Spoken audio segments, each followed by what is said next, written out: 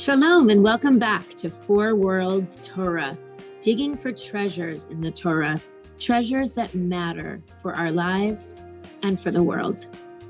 I am Rabbi Shoshana Leis. I'm here with Rabbi Charner Rosenholtz.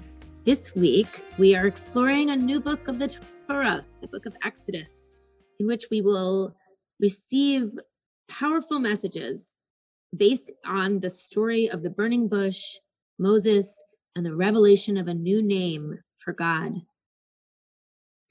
Together, we will explore the endless process of becoming who we are in this lifetime, and maybe setting ourselves up for becoming who we are in a future lifetime.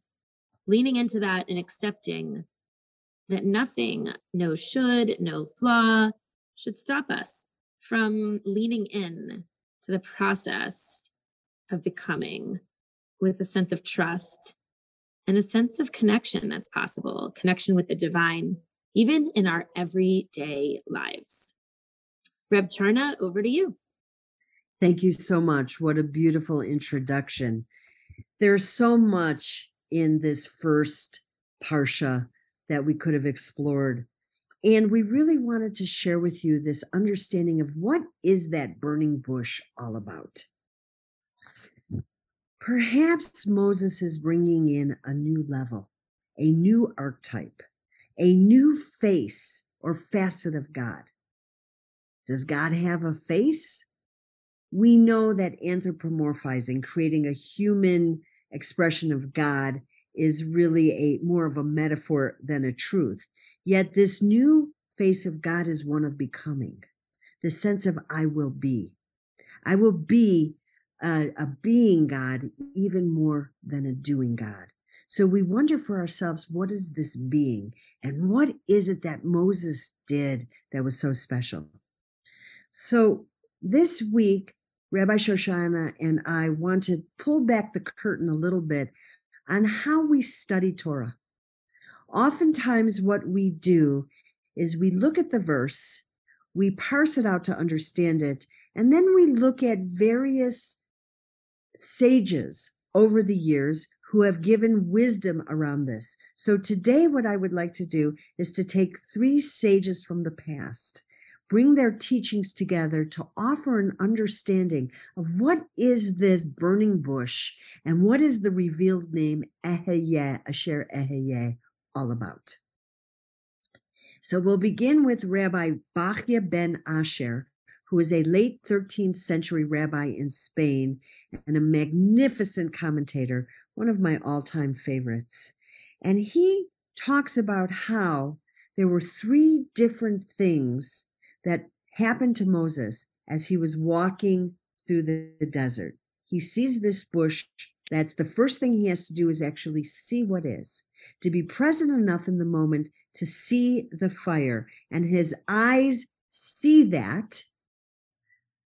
His eyes perceive that, but then another level had to occur of awareness, where he had to see it enough and look deeply enough where he could perceive something within that fire. And his mind became strengthened as he gazed, and he saw the angel. He saw an angel within this fire. He turned aside from his everyday perception to see something that existed that was deeper, something miraculous. And then he went even deeper. And he perceived in that moment, his soul had an insight. And the soul's insight was the divine presence exists here in this moment. Take off your shoes, ground it into your body, embody the insight. The ground you're standing on is holy. One last thing I want to say about Reb Bachya is that his point is that Moses kept expanding his mind step by step by step, where it went from a quality of higher seeing, and then he rooted it in embodied sensing. From a miraculous perception to embodied sensing. And so what Reb Bachya says, that Moses activated for himself multi-tiered awareness, being able to have an awareness of multiple levels at the same time, which allowed for God to find a landing of this new energy into the human realm. He was able to create a bridge and bring in a new possibility for humans. Before I say anything else, Reb Shosh, is there anything you want to, how does that land for you as you hear that beautiful? I didn't get it until just now, what you meant by multi-tiered awareness. And now I think I'm understanding, like you could be at the supermarket and focusing on which kind of oatmeal. And then you could also be kind of aware of the energy of the aisle at that moment. Or you can like have different awarenesses. Is that what you're speaking Yeah. about? So if we're going to be at the grocery level, picking out oatmeal, it's an interesting choice, but there's nothing more mundane than that. You could have that awareness of, wow, what is this product? If I buy this product, where did the product come from? What is the energy? What is the economy of this company? What is the impact it's going to have on my body? Who's standing around me? What is happening? There are so many things to be aware of at any given moment. What are you paying attention to? What part of yourself are you bringing forward in this moment? It could be a physical truth. It could be an emotional truth. There could be something happening around you that is important to notice. There could be. Oh, so the burning bush was totally ordinary, seemingly. It could have been seen that way. Like there might have been many bushes prior and many Moshes prior, but this is the first one who took note of an ordinary bush, and maybe it's something in Moshe's ability to be aware that gave rise to the burning nature of the bush, if it could be metaphorical. And I've had aha moments in the equivalent of the oatmeal aisle as well. So like being able to kind of strengthen our vessel of perception and receiving and awareness, and kind of awareness also of what's happening in my emotional, spiritual kind of development in any given moment, like moment by moment, but also aware of like a little bit kind of what's emerging for me. Like, what am I working? Like I've been working grief. I've been, okay, now we're back to that, and what's emerging and then all of a sudden for me, it's like, oh, there's a new stage. And often it's with the support of other spiritual teachers and midwives, if you will, who are of course integral to this story.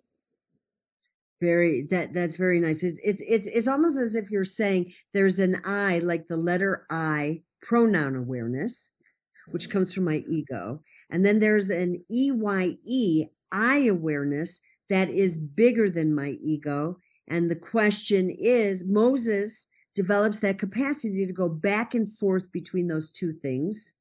And there's almost an invitation here to expand our perception, to be curious. Is there more than meets the eye? I love that. Is there more than meets the eye and the eye?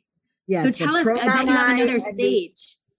Yes, the eye and the eye. So I mean, this word, if we're really going to, this is Four Worlds Torah, if we're really going to go into a Kabbalistic meaning of this, I just want to give this just a shtickle awareness, because this becomes very complicated. When you get into Kabbalistic understandings, it's a different level of studying, but I just want to introduce it here. So be patient with me. The word Eheye, so we're looking at the name that's revealed, Eheye, Asher Eheye, often translated as, I will be that which I will be. This is God introducing God's self to Moses, who has asked this God, what is your name? Who am I going to say? What shall I call you? Yes. Exactly. And it's this word, and God says, I have not revealed this face of mine before, but Moses, you're ready to receive it. And so let's bring down another level of how I will interface with humans. So here's the complicated piece. Bear with me, my friends. In Kabbalah, sometimes in order to understand a word, they will look at the numerical value of a letter, count that out, and then say, what other words have that numerical value? Many of you know that every Hebrew letter has a numerical value. So for example, the word for,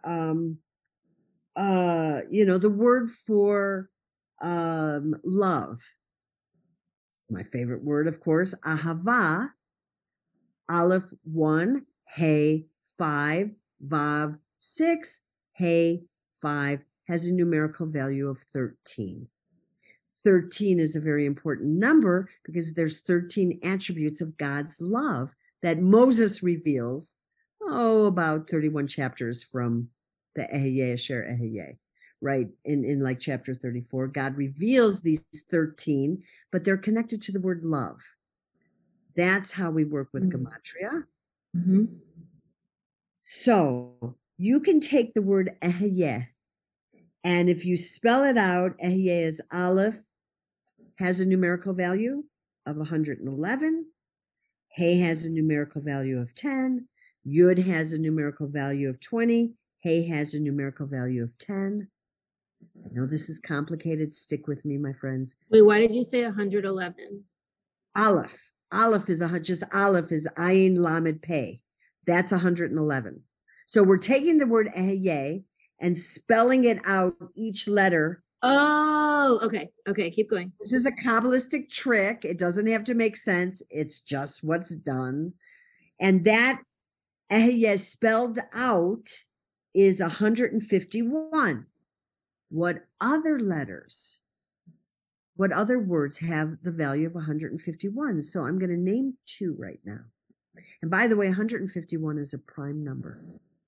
It's a prime number, so it's unique unto itself, just like this expression of God's name is unique. Another word that's connected to it is mikvah. And another word connected to it is mikvah means to do a ritual immersion, to cleanse oneself. And then there's another word, kuf nun aleph, which means like zealous, passionate, fiery God. And so now we have this sense that this word Ehyeh, I will be, I am becoming, is connected to cleansing oneself through fire and or water. We have this sense that there's this mystery that as we enter this name, we have this power to cleanse ourselves through water and through fire. Fire, think of fire as shame. We can cleanse our shame through this fire in order to find our becoming. We can cleanse this fire through water, through this sense of coming back to our original state. We have the power of becoming if we work a little bit to look at, oh my gosh, I'm not perfect.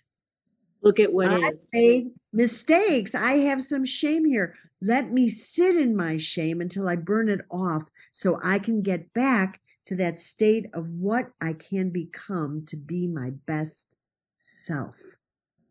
This is part of the energy that this name is going to afford us.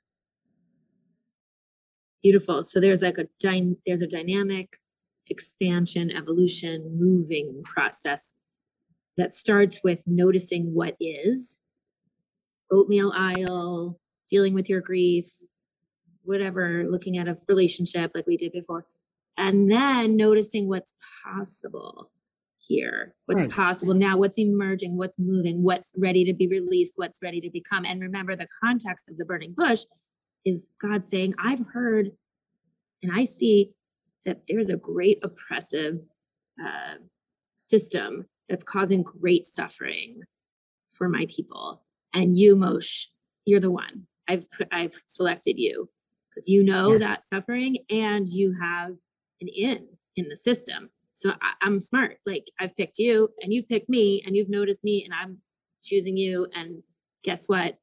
Each of us is Moshe in whatever the systems of oppression that we encounter in ourselves, in our lives, whether they're oppressive systems that have become embodied in us in the internalized oppression, or bigger and bigger. Right. And not just depression, but also personal suppression. Mm. We suppress a part of ourselves because we're afraid. It's almost as if this energy wants to cleanse us of those fears that stop our becoming. By the way, that teaching I shared was from Isaac Luria of blessed memory, who was a late 16th century Kabbalistic master. But now I want to share with you one more teacher, the Kedushat Levi, Rabbi Levi Yitzhak of Berdichev, who was a third generation Hasidic rabbi. And he talks about the one who serves God, the true servant. He knows, and he talks about how each time we attain growth, we make a step forward. We're climbing a ladder, and every level of growth brings us higher up increases a rung on the ladder. There's always another rung to climb. We're never complete. There's always something deeper, always something more internal by which we can grow, because B'Tselem Elohim, we're in God's image. There's no limit to our growth. The capacity of who we can become is remarkable. All it takes is courage to be able to continue to grow. It's Ein Sof. It's an endless process. We are always perfecting. We are always adding. We are always becoming. These endless rungs of attainment is so important. So what Rabbi Levi Yitzhak says, now we can really interpret this name of why God was called Ehyeh, Asher Ehyeh. He says, what you have attained now is only for now. Ehyeh is that which will be, that which you will yet come to understand. This is the way of the one who's attaining full righteousness. You have to know what you lack. Then you have to work on making it better without falling into shame or suppressing your potential. Because Ehyeh is yet to attain. And the Asher Ehyeh means that this process has no end. This process of becoming is our spiritual inheritance. And if we allow ourselves to develop multi-tiered awareness, if we forgive ourselves of our shoulds, we should, sorry to be ironic there, on ourselves, every time we come up with that place of, oi, I could have done better. Ooh, I didn't do this right. Instead of suppressing it or letting our voices stop us from our growth, we have that opportunity to study that. How can I really study this so next time I can be better? Remembering to live with each other in a counsel, not cancel environment. We're all on a learning curve, all of us. Let us forgive ourselves, our personal iniquities. Let us be gentle to their other for their mistakes, because we're all becoming. I want to end with Reverend Dr. Martin Luther King, whose presence is very much in this podcast on the anniversary of his birth, and say, this country is so young and so in formation still, that we get to say how we're going to relate to the growing pains. Oi is an opportunity to say, well, who am I to help birth this country right now? What's my role? How can I be accountable to what's possible for America and for Israel and for our climate and our world? But just in this weekend, I want to name that I was in Washington, D.C. recently, and I was so inspired and so indignant and then kept going south and saw Savannah and just all the layers of pain and history. That again, it starts with seeing what is and then looking for what's possible with these beautiful teachings in our minds. Thank you so much, Reb Charna. And thank you, Rabbi Shoshana. Have a wonderful week, a beautiful Shabbos, everybody. Looking forward to seeing you next week.